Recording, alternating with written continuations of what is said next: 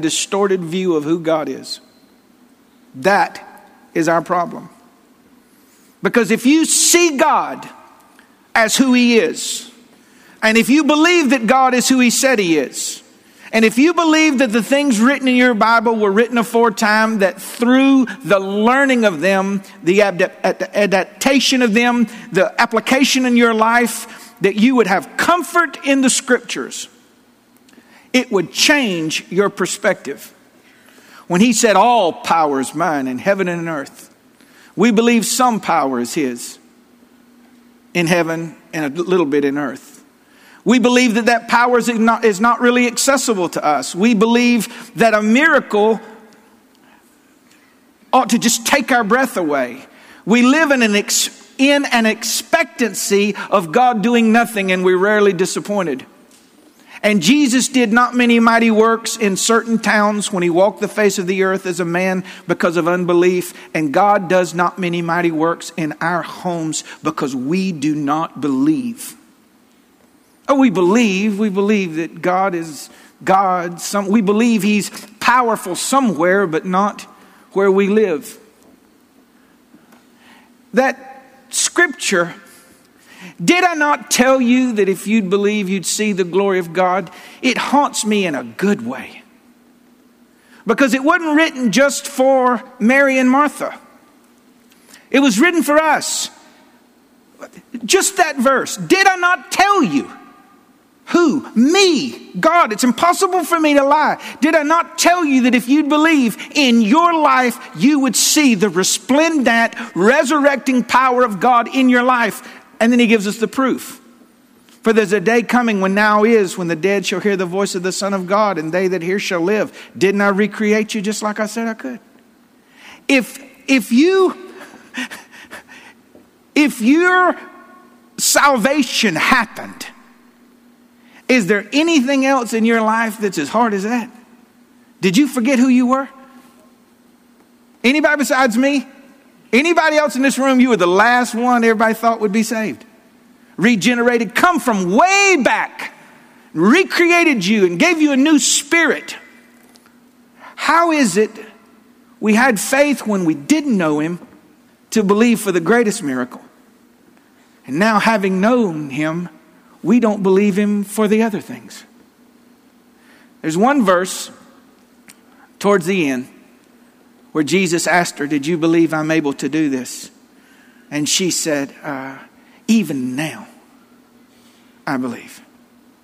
Even now. As far as it's gone, as impossible as it seems, even now. And I don't want to get ahead of myself, but if you can leave today with an even now in your spirit, anything is possible to you. Anything is possible to you. Have faith in God, Jesus said. And when He walked the earth, Jesus, the God-man, God in human flesh, He said, I'm revealing the Father to you. I'm trying to show you who the Father is. I'm trying to show you who the Father is. And He went into towns healing everyone that was sick, delivering everyone that was bound with affliction and demonic spirits, and everyone. And other places He just walked in, and except for healing a few sick people, He'd tip right back out of their house. Not for sign's sake, but for His glory's sake, I want to see the glory of God in my life. And I know there's some of you that want the same, and there are others, you didn't plan on being here today, but you're here today for this word. And I want to speak to you for a few moments by God's grace on the subject, even now. Let's pray. Father, I ask you just for the next few moments that you would anoint me with your Holy Spirit. Give me clarity of mind and voice, and make my tongue, Lord, like the pen of a ready writer. Let me dispense truth with such accuracy and power that people would lose sight of the name of this church and me as a speaker, but they would leave saying, today I heard from God for my life. It was like a bell ringing in my soul, unmistakable. Sanctify us through your truth, O Lord. Your word is truth. We look for it. We search for wisdom. We ask you to illuminate our souls. Cause it to come alive to us today, God. In Jesus' name, amen. Y'all don't be quiet on me today, because if you'll push me just a little bit, I'll preach up a fit in this place. I'm ready. Don't be solemn. We're not Presbyterian this week. Oh, delete that for me so I don't get a letter in the mail. Okay. First thing I want you to see in this passage, and I keep running this concurrent thread because some of us need to be deprogrammed with this. It's deep ingrained. Being a believer does not exempt you from the difficulties, pain, and sorrows of life. We'll say that we believe that, but we also secretly believe that if I'm walking unhindered before the Lord, that I'm somehow exempted from the test and the trials and the difficulty that other people go through. It's one thing to have problems, and it's another thing to have them in your life, in your home, and in your relationships. Please notice that this didn't just happen. This happened in Mary, Martha, and Lazarus' home. It's not crystal clear, but it appears that neither of them were married and they were all the family they had. What do you do when life issues hit you in your home? Closely where you live, to the things most precious. Let's look at Mary, Martha, and Lazarus. They were believers in Jesus as Messiah. They were friends with Jesus. They loved Jesus and they lived in the awareness of His love for them. John the Apostle wrote, he said, now Jesus loved Mary, Martha, and Lazarus. It was common knowledge. And when Jesus came to Bethany, He stayed in their home. He could stay anywhere. But He would say, I want to stay with Mary, Martha, and Lazarus. Hey, do you guys have room for me? Well, of course we have room for you. Here's a question. If Jesus were to walk the face of the earth again and come to Macon, which of our homes would He stay in? Would your home qualify for a place where Jesus would say, I feel good here. I feel good with what's coming through the TV here.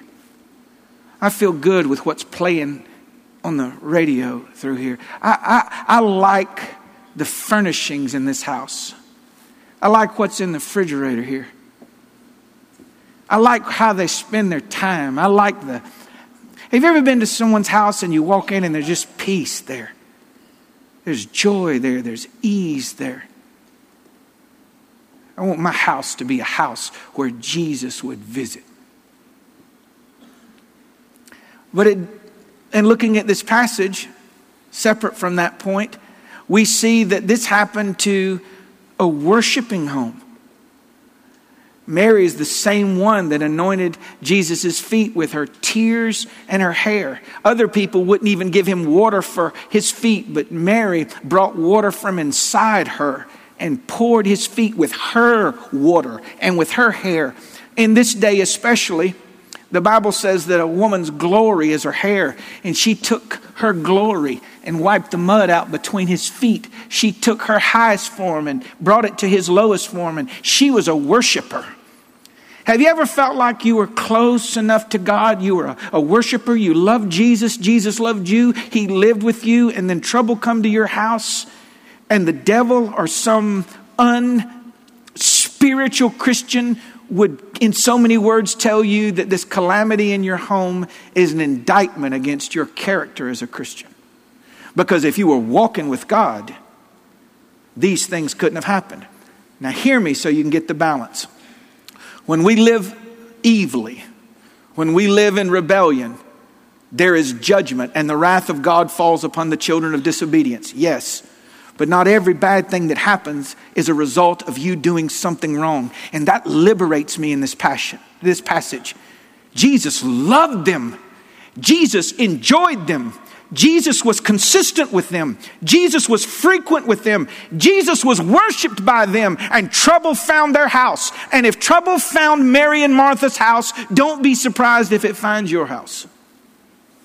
And don't fall under that false condemnation that God is displeased with me. If God is displeased with you and you're walking with Him, He'll tell you. Your situation may not be the indictment against you that the devil says it is. Number 2, they brought their request before Him. Verse 3, it says, therefore his sisters sent unto him, saying, Lord, behold, the one whom you love is sick. There's a beautiful type in here of prayer.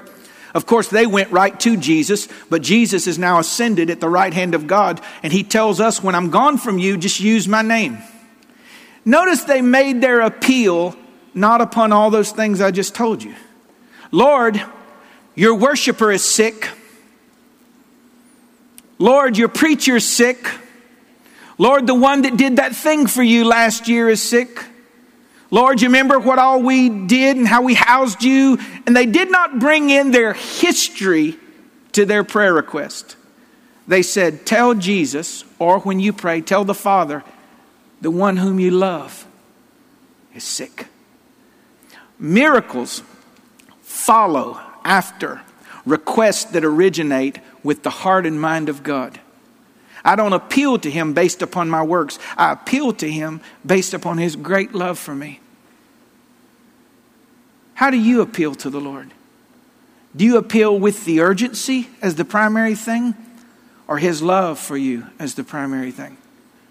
Could it be that God's withholding some requests because he does not want to strengthen an improper foundation of prayer in your life? He wants you to base it upon his love for you. His love for you. Let me read this to you. When they sought God's help, they sought his. When they sought help, they sought God's help. Not just help, but God's help. It wasn't Jesus plus someone else. It wasn't Jesus among many others. When they sent their request, they didn't tell him what to do. All they said was, Lord, the one whom you love is sick. And when they sought his help, they didn't multiply their words and they didn't give all the details. How simply do you bring your request before the Lord? If you come over the top with it, he probably pulls back because he doesn't want to reinforce that attitude in you that if I twist God's arm long enough and quote enough scripture, he'll, okay, I wasn't going to do it, but great day. Okay. He's not going to endorse that. When you come before him, let your word be true and let your words be few and your heart be wide open. Lord, the one who you love is sick. The one you love can't provide for his family. Lord, the one you love has to have an open door. Have you ever prayed this way? Lord, the one you love needs you to touch him today. I need your presence today.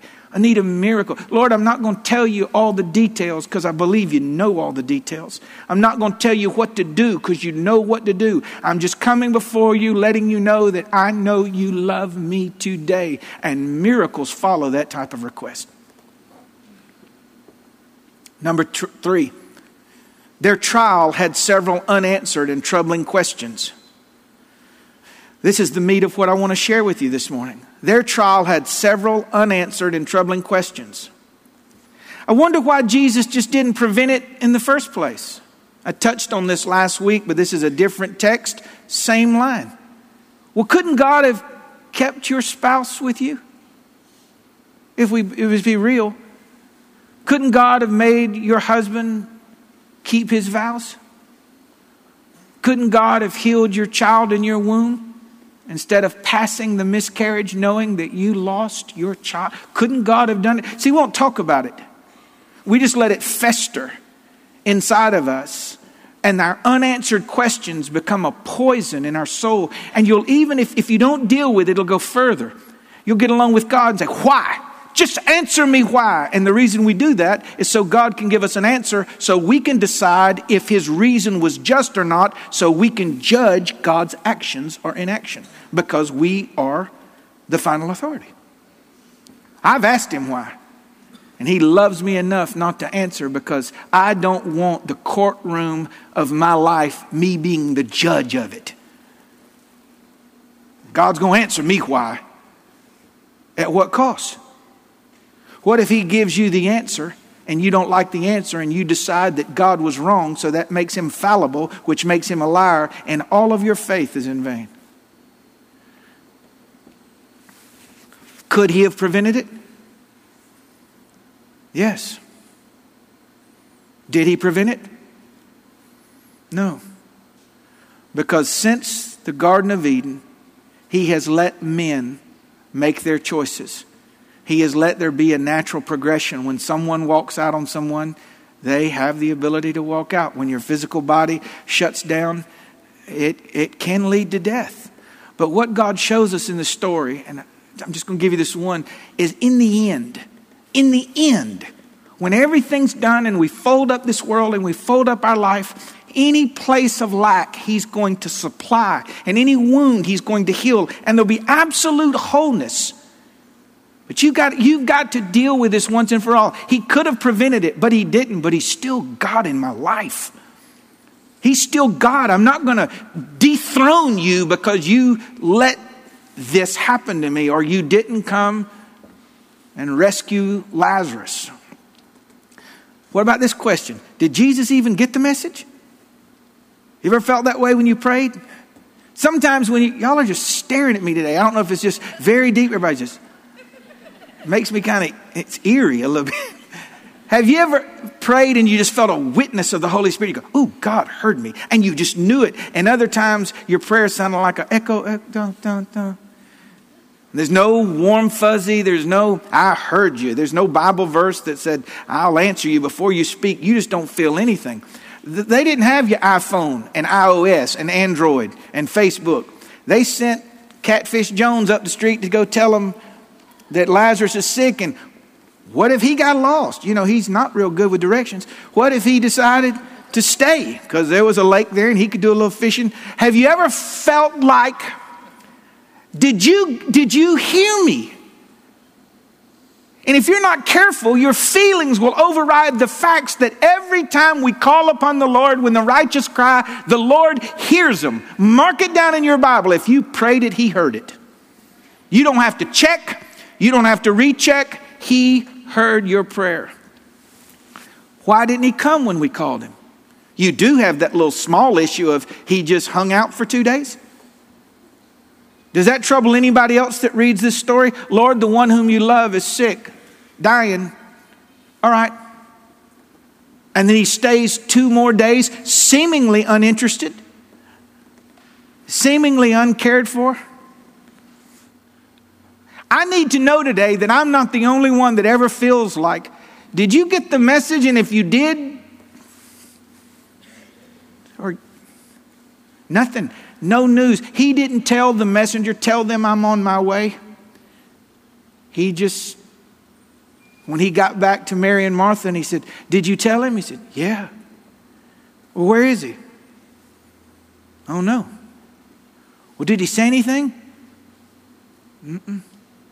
He said that this wouldn't end in death, but that was it. Why didn't he come when we called him? Why didn't he hurry? I'd want to know he hurried. Like he's in the middle of teaching. He said, gotta go, John's sick. I appreciate that. That's what I would want. When I pray, listen to me. Our problem is not that we don't believe. Our problem is that we do. I believe that I'm the apple of his eye. And when I call on him, it moves heaven. I believe that he's affectionate towards me. In the same way when little Isabel fell off the bed the other day. I mean, fell off the bed, head first. And, you know, we're comforted by all these other people that had kids. They go, well, at least she's the first one. The next one will fall off next week. She had that cry that I knew was different. And I didn't pray about running in the room. I ran in the room and Kelly had already beat me there. There was smoke inhalation off Kelly's shoes. She'd already beat me to the room. That's how moms do. I'd like to think that when I call, he hurries. And yes, there's a type of him being a father and us being children, and we're fathers to children's. But it's not an exact type because he has more information than we have. He knows the end from the beginning. I love what Bishop Jake said a long time ago in this passage. He said, he loved me enough to be late. God's not ever in a hurry. And the last 2 weeks, the message drove us to yes. I think this one's just for clarity, to let you know sometimes en route to your miracle, you've got some unanswered questions. Why didn't you hurry? If you weren't coming in person, why didn't you send the disciples? If he wasn't coming, why didn't he do for us what he did for the centurion's son? He just sent the word and healed them. Have you ever seen God move in someone else's life in such a way that you would pray and say, well, why didn't you do that for me? You did that. You ain't stayed in the centurion's son's home. You stayed in my home. Be careful when you compare your life with someone else and a recent request answered their way to God's seeming indifference on your way, because bitterness will run in like a flood, and God deals with each of us individually. I just want him to be fair. No, you don't. You want him to be just and perfect. What's good for one child may not be good for the other one. And God knows you individually and knows what's best. Here's another unanswered question. If he wasn't coming, why didn't he at least send back word as to why?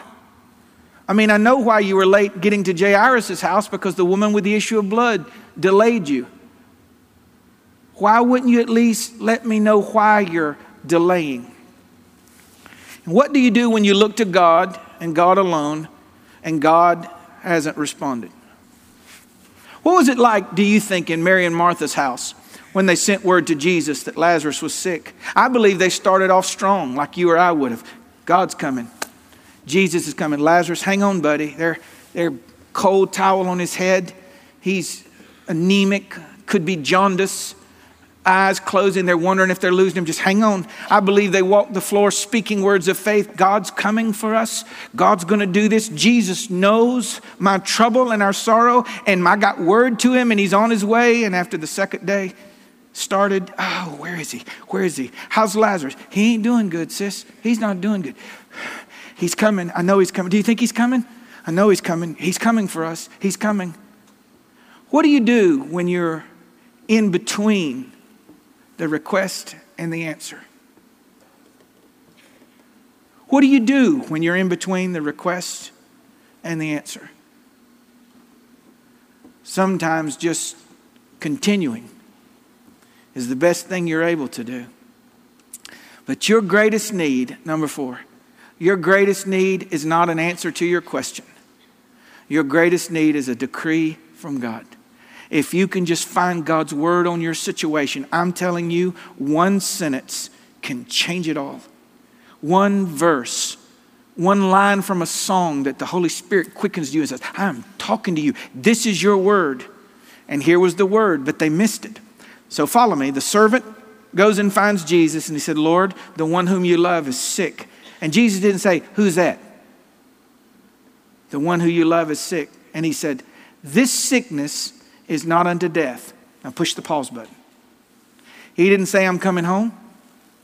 He didn't say, tell him I'll be there in 2 days.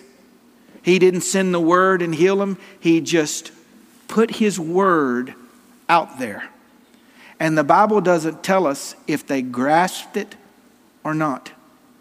But if Jesus told the servant that, wouldn't you agree that the servant probably told them that? Tell them, or he said, not tell them, but this sickness is not unto death. What you need for your situation today is God's word on it. Nothing more, nothing less. You don't need warm fuzzies. You don't need a crowd, because if they'd have took that word and said, this sickness is not unto death, you can walk through the valley of the shadow of death, and when Lazarus closes his eyes, you can look at that dead corpse and say, I can't tell you anything about that, but I can declare to you bold-facedly and in faith that this sickness will not end in death. He's dead. I can't do anything about that. But God's word declares that this sickness is not unto death. And if God means it's not unto death, then it's not unto death. Faith in the word of God. Don't have just generic faith.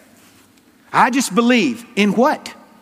Faith cometh by hearing, and hearing by the word of God. And if your faith is not in the word of God, it's illegitimate. It's bastard faith. It's not true. It has to be based on scripture. And when you read something about the character of God, the nature of God, or the promise of God, and you stand on that, you are secure. And that is an anchor in the worst of storms and in the worst of difficulty. Yes, amen. This sickness is not unto death. What do you do when your experience seems to contradict God's word? I don't know of a harder spot in my faith, in my life with God, than when I have a word from God and my experience contradicts the word. When you're believing that the Lord is Jehovah Rapha, the Lord your healer. The Lord your healer and you're sick. Jireh, my provider, and you're in lack. You're believing him for this miracle and you've got his word. You feel the assurance of the Holy Spirit in your heart. But Lazarus has closed his eyes over here. You got the word. It's not going to end in death, but Lazarus is dead. What do you do when your experience contradicts the last thing Jesus told you? In the story of Jairus, who pleaded with Jesus to come home and heal his daughter, Jesus agreed to come home and heal his daughter. And while he was walking back to the house with Jesus, word came to him that his daughter had died. What do? You remember the last thing Jesus told you. Jesus said he was coming home to heal my girl, then he'll heal my girl, whether from sickness or death. What's the last thing God told you? What do you do when your experience contradicts God's word? Number one, rehearse. Rehearse over and over what you know to be true about God. If you're in that situation today, you need to rehearse for yourself. Don't ask anybody else, what do I believe about God? I believe God is the same yesterday, today, and forever. I believe God can do exceedingly, abundantly, above all we can ask or think. I believe that God is the self-existent one who depends upon no one to do his things. I believe that God is the author and finisher of my faith. I believe God is the one that when he speaks a thing, it comes to pass. And not one word comes out of his mouth that's not fulfilled. I believe that heaven and earth will pass away, but not one jot or tittle from the book will fail. I believe that God keeps his word to 1,000 generations. I believe there's no variableness nor shadow of turning with God. He's the consistent one in my life. If you're in a place where your situation contradicts the word of God, you need to rehearse what you know to be true about God. Relive the times that God has come through for you. Oh, if you could take the mic and tell your one or two stories. We could be here till next Sunday and people's jaws would drop. At the people in this place that almost lost your mind. You had your nervous breakdown. There are people in this room where the doctor pulled the drape and said, it's over. Call the family. And God walked through the doctor, through the drape, through the nurse, and healed your body. Happened. When I think about what he's brought me out of and what he's done for me from a little boy on, and they counted me out, they wouldn't give you 11 cents for my future. And God, who is the author of my faith, came in, strengthened me, put capacity in me and gave me perspective and going under, and he breathed on me life and health and hope. All you have to do when Lazarus is dead in this room, don't ignore it. Don't say Lazarus ain't dead. Think about how many times he was in your home and he told you about what he did for others. You saw him open the eyes of blind people, ears of deaf people. Lepers were cleansed. Priests were humbled. Miracle after miracle after miracle. Our problem is not our problem. Our problem is we have forgot what God has brought us through. Look behind my shoulder. Listen, you hear people say, if he don't ever do anything else for me, time out. I need him to do some stuff for me. Don't say that. But having said that, I got enough in my history to carry me all the way home because God has been faithful to me. And he's been faithful to you. You need to bring out the stories, relive them and retell them, and let faith fill your life when God kept his word to you. Relive the times that God has come through for you over and over. Remember that God is too wise to make a mistake and too good to be unkind. God cannot make a mistake. Well, Lazarus died. All I can tell you is it's not a mistake. It takes faith to step into the room with something that you believe for that died and say, God is too wise to make a mistake. Just that line. Too loving to be unkind and too wise to make a mistake. changes your perspective. I may not understand it, but God has all the information and He is orchestrating my life. The steps of a good man are ordered. God ordered these things. He allowed these things. The world looks on us and says, we're fools. Take your life in your own hand. I'm not fit to be the king of my life. I'm not fit to orchestrate my steps. Renew your mind, purging out all fear and unbelief. Be careful how you say things. How are you doing, man? Well, it's okay to be authentic, but there ought to be that resonation of, man, I'm not doing good. I'm struggling, but I know who God is. And I'm not going to live in fear. Is not of the Lord. God is not the author of fear or confusion, but of love and power and a sound mind. And all I can control is the garden of my own heart. I can't help Lazarus over here. Some of you need to be okay. That's not even in my notes. You need to be okay with saying, I can't help this right here. He's done. I can't help him. But in the garden of my soul, I know that Jesus heard my request and He said it won't end in death. No fear, no anxiety. No fear, no anxiety. No fear, no anxiety. I'm going to wait and trust on the Lord to do His thing. I'm guarding my own heart and let the Lord do His thing. Respond. Respond to your situation with words of faith, words of praise, and words of hope. Words of faith, words of praise, and words of hope. The Bible tells us that everything that has breath should praise the Lord. Unsaved people can praise the Lord. Trees of the field can clap their hands. The waters and the heavens sing forth the glory of God. Babbling brooks glorify the Lord. Praise is the thanking of the Lord or the expression of honor to the Lord for the things He's done. Oh Lord, I thank you today. I praise you for my job. I didn't even have a job, and you opened up a door and I stepped over more qualified people. Can I get a witness here? I stepped over more qualified people. You opened a door and gave me my job. Oh God, thank you when you relocated us. Other people's house stayed on the market for 6 years and ours was 6 weeks and you just moved us. Oh, thank you, Lord, and praising Him for health and for your home. But worship's a different beast. Praise thanks Him for what He's done. Worship says, even though I didn't get the job, and even though I didn't get the clean bill of health, and even though you didn't make a way for me, I just worship you for who you are, and I recognize you as greater than my current situation. So I'm not worshiping you for what you've done. I'm worshiping you for who you are, separate from my small life worked in the tapestry of your divine plan. I worship you. Mary was a worshiper. Martha was a worshiper. You need to reposition yourself back on the foundation of faith. Back on the foundation of faith. Where's that verse? Where did I tell you it was? Even now. Someone help me. What verse was that? Oh, we got to dig now. I'm going to wait on it because I want to read it to you. Someone help me. Which one? 21. Okay.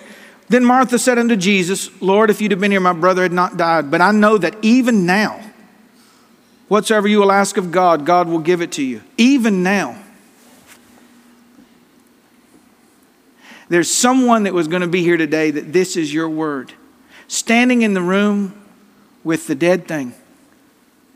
And you say from your heart, but even now, God, you can grant it. Even now. She didn't work him. She didn't manipulate him. She didn't burn candles. She just said from her heart, even now. Marriage is gone, but even now, you can heal us or heal me. Even now, Lord, the doctor said I'll be dead in 3 months, but even now, Lord, I bring before you the last vestige of my faith. Even now, God. And I'm telling you on the authority of Scripture, there's something about that kind of faith that touches the heart of God. I know what it looks like.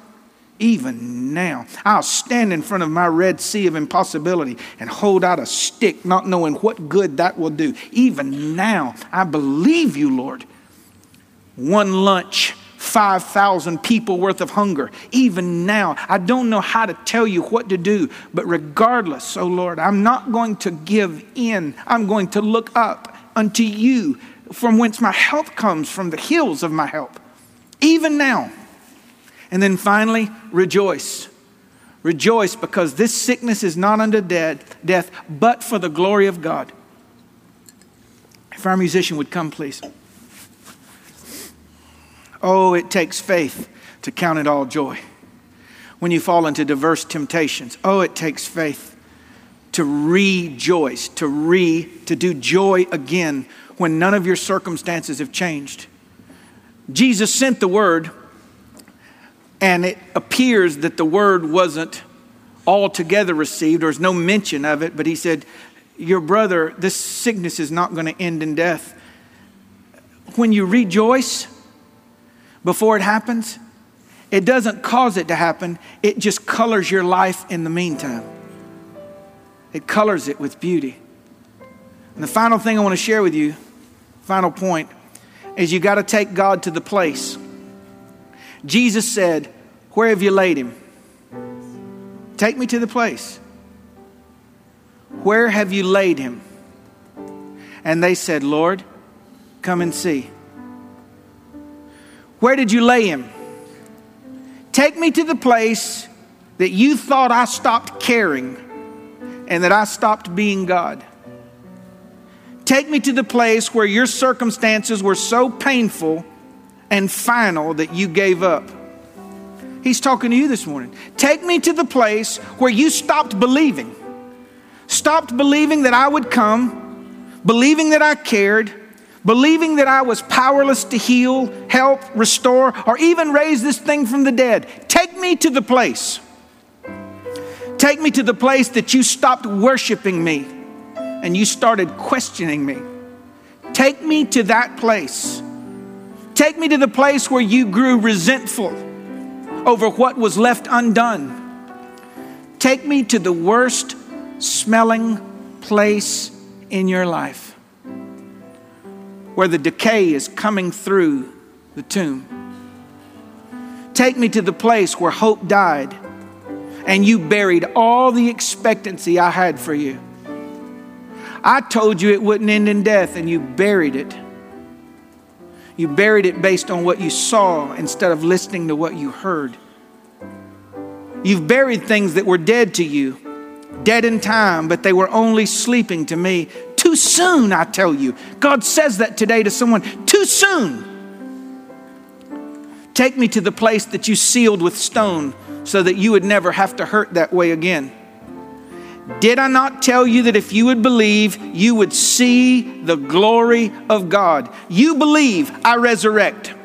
I speak power, you see glory. Stand still and see the salvation of God. I'm going to bring back to life what you buried. Listen to this. I'm going to bring back to life what you buried. I know you couldn't keep him from dying, but nobody told you to bury it. Nobody told you to bury it. Nobody told you to bury it. There are some relationships that die and they stay dead. But you don't bury it. It dies. In your life, the only things that are impossible are the things that you bury away and don't look to God anymore. He looked at them and he said, he's groaning in his spirit at the insecurity and the insufficiency and how they perceive him. And he just wept and he groaned again and he said, picture how he would have said it. Didn't I tell you that if you would believe, you would see the glory of God? Take me to the place. Here it is, Lord. And some of you this morning, God's asking you to take him to the place where you quit.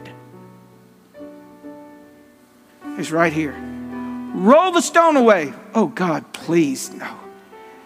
It would be so embarrassing. Roll the stone away. And he stepped up to this tomb. The rotting flesh odor pulses out of this tomb. And he said, Lazarus, get up. And the thing they gave up on came up out of the ground and walked toward him. He said, Loose him. Let him go. And this is what I believe the Lord wants me to say to you. And when I do this thing, I want you to take everything off of them that doesn't look like I'm God. Take everything off of them that doesn't look like I'm God. This is not a sermon that says, if you respond to this, God's going to answer your way, like you want, when you want, how you want. But I'll tell you this. When you believe, even when Lazarus dies, he heals your heart. He gives you, he continues you. He perseveres. Sometimes he grants the miracle for you. Sometimes he grants it in you. But you can tell God's worked because you're good. If Jesus comes to your house and says, you can bury this one, and you bury it on his term, we know that everything we've lost in this lifetime, we're going to get back 100-fold and in the one to come eternal life. Our issue is not how it turns out. Our issue is how we pray and how we believe. And I offer this to you today. And I'm going to give you a chance to come just stand. We're going to pray together and let you go home. I offer you this phrase. Did I not tell you that if you'd believe, you'd see the glory of God? So Lazarus gets up out of the ground. Untie him. If I'm the one coming to untie him, I'm like, oh, you're pulling him off, pulling off the little thing and his eyes blinking at you. You'd have done it just bold. I'd have been like, great day. And he opened his mouth and said, how you doing, man? I'm good. I'd talk to him. You all right? Yeah. You know Lazarus, everywhere he went that next week, he didn't pay for haircuts. He didn't pay for breakfast. Right? So was this about Mary and Martha and Lazarus? No. God's glory. And there are people in this room. He let it go so far to get the most glory. He loved you enough to be late.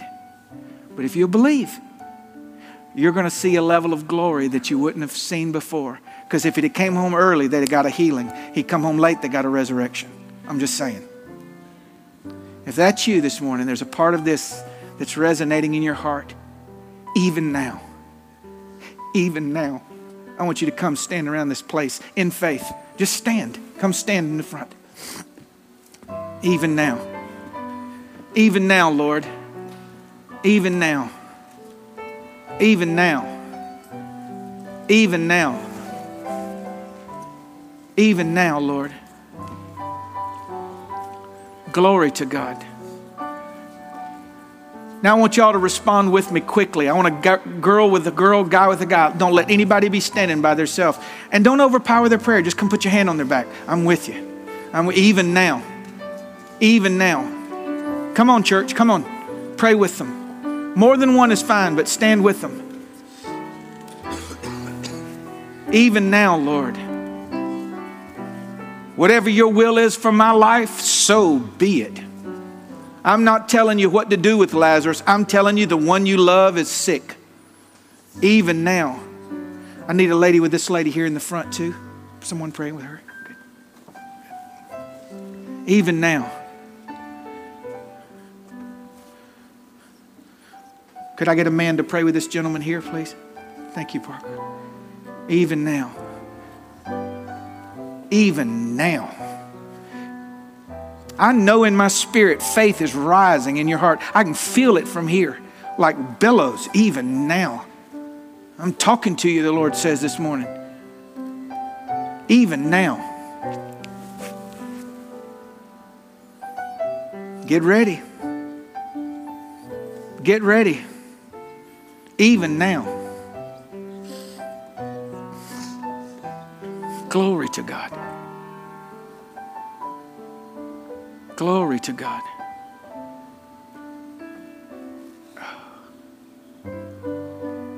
Glory to God.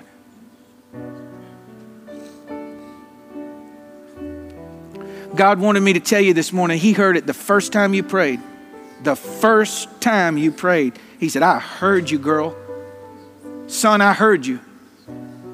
And don't mistake my delay for lack of interest.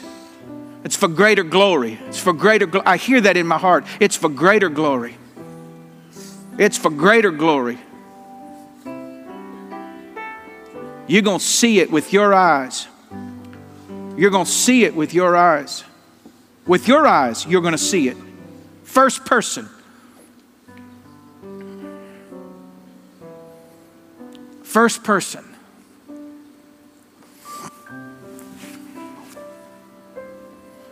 First person.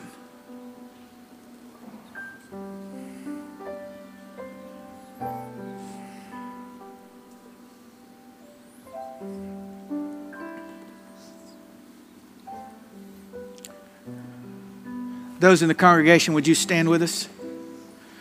And those in the altar, if you give me one more opportunity to say something quick to you, we're going to dismiss.